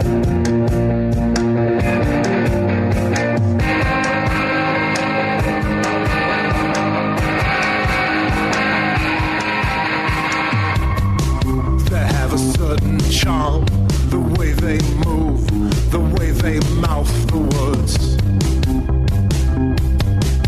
Drinking Balthazars. A decent people don't live like that. A decent folk don't live that good. There's a lot going on here that I don't understand. You and me both. There seem to be there's little scenes here that I find compelling. Can you talk about the opening passage? Because I think it sets the tone quite a bit. Well, with this one, I always like to have a song where I don't know what's going on in it. Every album's got one or two of them on them, and so basically it was just kind of putting together stuff that evoked a mood in me.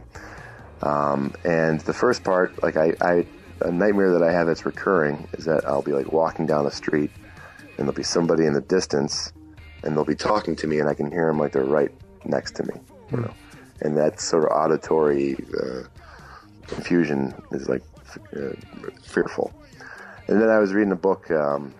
It's by Fritz Leiber, and it was originally published as A Small Brown Thing. And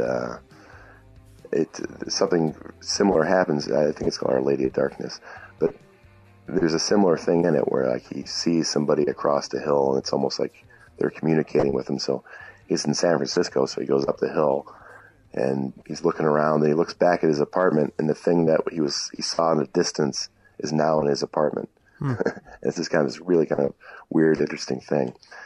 So that image of just like looking down at something very small that, is able to whisper in your ear, to me was just, I wanted to get that in. And as far as what the Corpses in Regalia are, I don't quite know. I mean, I have some ideas, but I think this is one that can be open to interpretation. Better get to stepping while you can. Mm-hmm. That's the one. That's where I'm slightly unnerved, I guess. Yeah, that's basically just like move, get moving, because you won't get a chance to move much longer. It's basically get to moving right now. Well, and earlier when we were talking about don't go to Aniceto and sort of gentrification and maybe liberalism, there's this recurring line: decent people don't live like that. Decent folk don't live that good. And in this song, Corpses in Regalia, I assume those ideas are kind of connected. Yeah, a little bit. This notion of luxury recreation in the face of. Yeah, I mean that's definitely what kind of ties it all in. It's just this, and that line, decent people don't live like that. Decent folk don't live that good. I got it from an old movie, and I wish I could remember what it was. It was one of those nights where I just wrote it down, like somebody was like complaining, and I wanted it to be sort of vague, where it's like, there isn't a certain way decent people should live. People can live however they want, but the idea that because you're being so ridiculously extravagant, you're angering people. Yeah. And you're shoving it in their faces, and they don't like it. It's offensive. Yeah. There's ways to live your life, and maybe I think it's one of the weirder outcomes of the internet is that we are now just like presenting ourselves to this void. Like here's me. Here's what I ate. Here's this new car I got. Here's and so that it's a weird sort of communication. Yeah. You're basically saying, here's what I like and here's what I have. It's bizarre, and I think it's affecting people in ways that I don't quite understand. This is a more synthesized song, I think. It's almost a danceable song. Yeah, and this is one where Scott, we definitely wanted Scott's bass to be louder on this record, and this is the one where it just kind of it gets so crazy. Like his bass playing on this one is like, okay, this is pretty awesome. So respect to Scott on this one. All right, we move on to the final song on Relatives in Descent. It's called Half Sister. It also begins with dialogue, I suppose, much the same way the last song kind of does.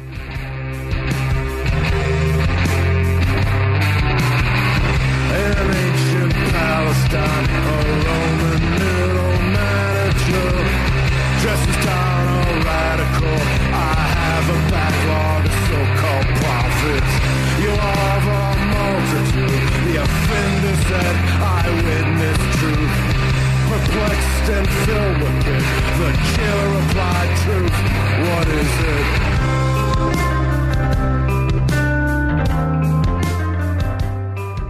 This is where I kind of lay out, I think, what, after all these songs that were kind of about distortion or not getting the truth or living in the darkness and all this stuff. Now there's 3 stories that are how truth is perceived, in a sense. And the first one is, just the story like Jesus and Pontius Pilate, which is another interesting story because people have ideas about Pontius Pilate, and a lot of it's affected by, the way that he's presented in the Bible, which might have been a way just to say the Romans weren't so bad, that's why, because they're trying to sell it to Romans. Yeah. He might have actually been an asshole, but a lot of times he's presented as this thinker, And truth, what is it, is something that he says. And growing up in the church I lived next to, the old Italian guy would have a priest would do mosaics, and he did the mosaic of the Passion of the Christ on the wall. And truth, what is it, is at the very beginning. And so he talks about and so that always kind of stuck out to me, truth, what is it, Yeah. And so, the idea, just that story freighted with all the knowledge, the fact that I just called Jesus a prisoner, and but he's babbling, he's not making any sense. Yeah, that's like, it was just another day in Palestine, but since then that story has obviously affected a lot of people in different ways, and so it's like, what is the truth of that situation? Right. Then the second one is in Darlington, in England, and that's only because our friend Stu, who would drive us around on European tours, is from Darlington, and we always joke that he's like, oh, that's the real D-town. You guys are from Detroit. That's not D-town. Darlington's D-town. So I was like, okay, I'll put it in, and that's just about the idea of a living ghost that appears in someone's backyard, and just the idea that it's not really a ghost. It's more about like unspoken or things, family histories that have not been spoken of. And because it's affecting, he's like bringing in scientists to try to figure out what this ghost is. And at the end of the day, it's just a relative that's still alive, thousands of miles away, like thinking very badly of him, very poorly of him. A half-sister, in fact. A half-sister. Right. And then the third one is just northern Michigan, because it's a fascinating place. And just the idea, I wanted to, for the longest time, I had a title I wanted to call a song "A Talkative Horse," and I don't know why, but I wanted to. And then Mr. Ed fan? Are you a big Mr. Ed fan? Is that? Yeah. Well, I when I was a kid, I used to go to summer camp. I would ride horses. I've always really liked horses, but just thinking about the idea of we like to think that if animals could talk, it'd be like, "Oh, I love you," or "Give me," But I was just thinking if they could talk and they're just like this, if they told us that humanity was terrible, it's kind of like shoot the messenger, kill the Messiah. Like if this guy says, if talking horse says, "Hey, interesting," you need to clean up your act. The way that we'd probably handle it is we'd probably shoot him and stuff him, and then make up a story about him. Like, kids, come look at this is the horse that could talk, and his message was always do your best. Right. Crucify the horse. Yeah. So I put some more Jesus stuff on the horse than actually Jesus. Right. He's been talked about enough, that guy. It's the horse. But it's just the idea of these three stories. And I had a lot more stories, but I was like, okay, that's probably enough. Well, and the fundamental moral about it, I guess, is, or rather, you sort of conclude the song with this notion of what truth might be. I think in an age of fake news and whatnot. Right, and it's something that it's not ever going to be presented to you that way. You kind of have to pick up on it. To Pontius Pilate in the first story, Jesus was just another guy. But maybe, because if we're going to believe the story, if you actually listened to him, maybe things would be different. And, this kind of family strife that, if you actually look for the truth and things, your life would be a lot better. You wouldn't have these ghosts haunting you, if you were more upfront with the truth. And the idea of it's out there. There is a truth. I don't know what it is, but it does exist, and there is some shared realities that we can all agree on if we actually kind of work at it. Yeah, in a sense. Well, we began the record talking about private understanding and this notion, this lyric rather, she is trying to reach you. And here it is again, a version of the same idea. She is trying to reach you. She's trying to reach you, trying to reach you.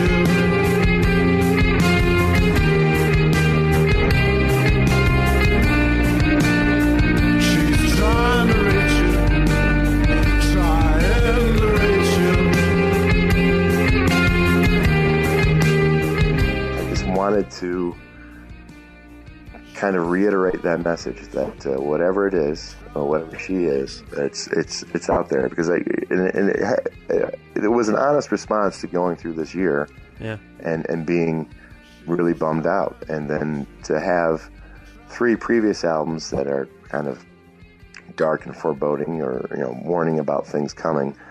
I didn't want the album to be cheery or uplifting. It didn't seem right, especially for a band like us. Right. But I also didn't want to just give in completely to despair, and so it's and that's always kind of the thing, is that you want to make sure that there is the idea that in the despairing, hopeless moments there is there is still there is a light that we can focus on. Yeah. And whatever that is, I don't know. I'm not going to give you the answer because I don't know the answer, but there's something there. Well, for what it's worth, Joe, I think Relatives in Descent is a really powerful record, and it's haunting all across the board. This song is no different, and I thank you for this. I thank you for spending time with me to talk about the songs. Was this...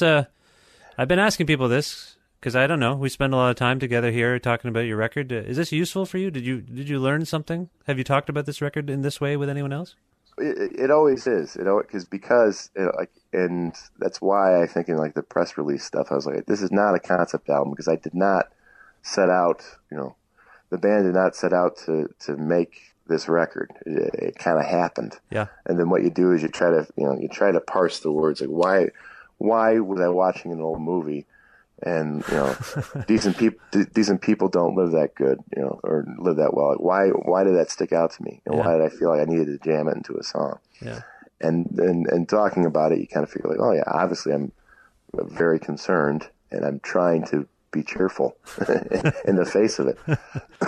Right. Yeah. Well, like I say, I appreciate this, and I want to know what's coming up next for you and your band. I presume touring is on the horizon. Are you also working towards more songs, new songs? Well, yeah, it's going to be a lot of touring. We're definitely going to be hitting Canada hopefully next year. Hopefully more than we have in the past. We actually play some places we haven't played. That's one of the things that keeps us going is like, okay, we're going to play places we haven't played or go back to places that we liked. Yeah. That's kind of like the what keeps the band firing. We did record some songs that didn't make the album that are kind of, we recorded some down with Mike Montgomery and Kelly Deal from Our Ring. Mm-hmm. And we recorded a couple songs with Matthew Deere, who's a local fella. So we have like enough for like an EP that hopefully will come out at some point. Oh, okay. And then, then it's going to be touring, and then definitely not next year, but hopefully the year after that we'll start the process again. Right. And maybe that will be the one where I'm just like, sunny days are here again, and let's sing about love. I would love to sing love songs because I'm realizing now that's where the money is. It might be the case. You might be right about that. You're on a new record label, Domino Records, which is great. Good for you. Is there a central place we can send people to learn more about Protomartyr and this record in terms of the internet? Can you think of a place that I can't think of right now? we have a website that I don't know how good it is, but we have one. It's called protomartyrband.com. Mm-hmm. I'm sure the label has information on us. Yeah. Don't trust Wikipedia. Fake news. Be careful what you read out there. Yeah. It might not all be true. Okay. Protomartyrband.com for the realist factual facts. Yeah, there's about absolutely no facts there except the tour dates. Right. So well, that's facts. That's information. Yeah. Yeah. Is there a single song from Relatives in Descent that we can send people off with right now that you would choose for us? I would choose the Chuckler right now. That right now is my my go-to. It changes all the time, but I think the Chuckler is a pretty good encapsulation of if you like the Chuckler, you'll like the rest of the album. All right, this is the Chuckler by Protomartyr. Joe, thank you so much again for your time today, and best of luck with everything going forward. Yeah, talk to you again soon. And then a lot to live in, and matters less to me now. And any pleasure to ride was knowing that they'd never feel as good as a bench pit on a thrift store coat. The smell of the sauerkraut and clothes.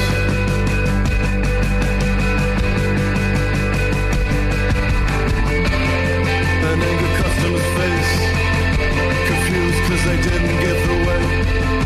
It's something they would never allow, but they have to allow. Because this pitiful exchange will be the sole high point of our day.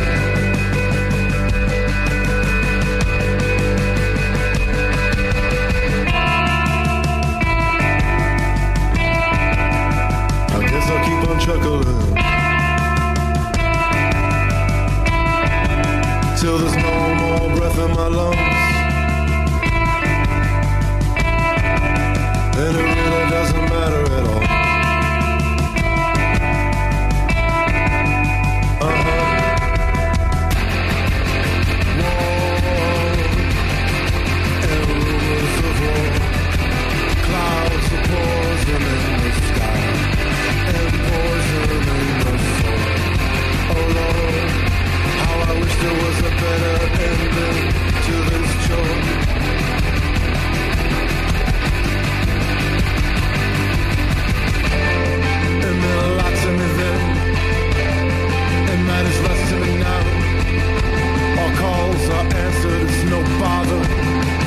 I just wanted to talk to a direct marketer from Bangalore, or was it Mahabali Paran?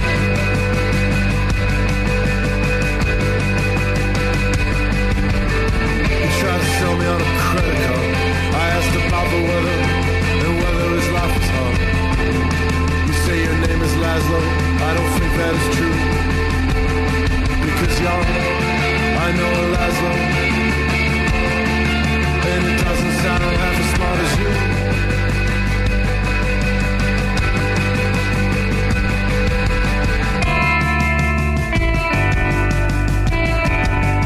I guess I'll keep on chuckling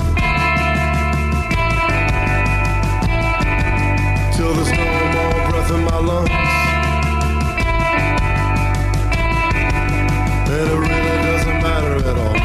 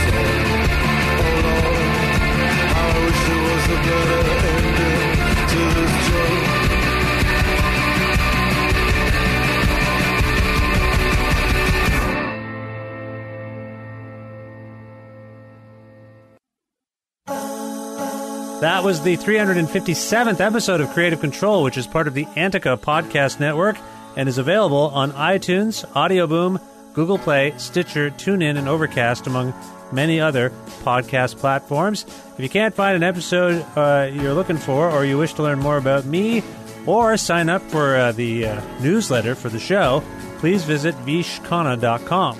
You can like Creative Control on Facebook, follow us on Twitter at VishCreative, or follow me at VishKhanna.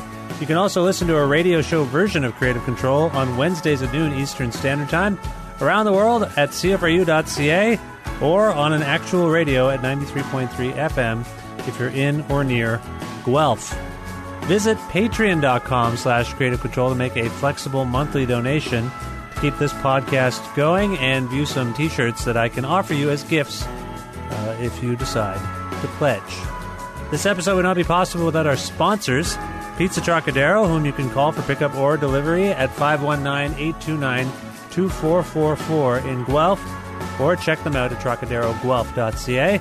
The Bookshelf, an independently owned bookstore, bar, music venue, and movie theater located at 41 Quebec Street in Guelph. Learn more about them at bookshelf.ca. Planet Bean, freshly roasted, fair trade certified organic coffee. PlanetBeanCoffee.com for more info. Grandad's Donuts, located at 574 James Street North in Hamilton, Ontario. Amazing, old-fashioned, giant donuts. Visit granddads.ca to learn more about them. To have a whole meal's worth of ingredients delivered right to your Canadian home, visit HelloFresh.ca and use the promo code CREATIVE50 for 50% off your first order. That's creative with a K. 50, all one thing. It's not a word exactly because it's a number, but creative50, all one thing, no spaces, creative with a K, and you'll get 50% off your first order from HelloFresh. And speaking of Fresh, FreshBooks, a cloud accounting software for small business owners. Try it free for 30 days. Go to freshbooks.com/Creative Control, and in their How Did You Hear About Us section, enter Creative Control, one word. That's creative with a K and control with a K, all one word, and you will get to try FreshBooks for 30 days. No money down. That's it for another episode. Thanks to Joe Casey and the people of Protomartyr and all of you for listening. I enjoyed that very much. It's great to speak with Joe again. He's a very thoughtful guy, and that band is amazing, and this record's fantastic. I hope you learn things about it and feel compelled to grab that record, because it's great. All right, that's all I have to say for now. I will talk to you very, very soon. Please subscribe to the show, download episodes of the show, tell your friends about the show, and that'll keep the thing going, really, is what it'll do. So thank you. Thank you very much. All right, I'll talk to you later. Goodbye for now.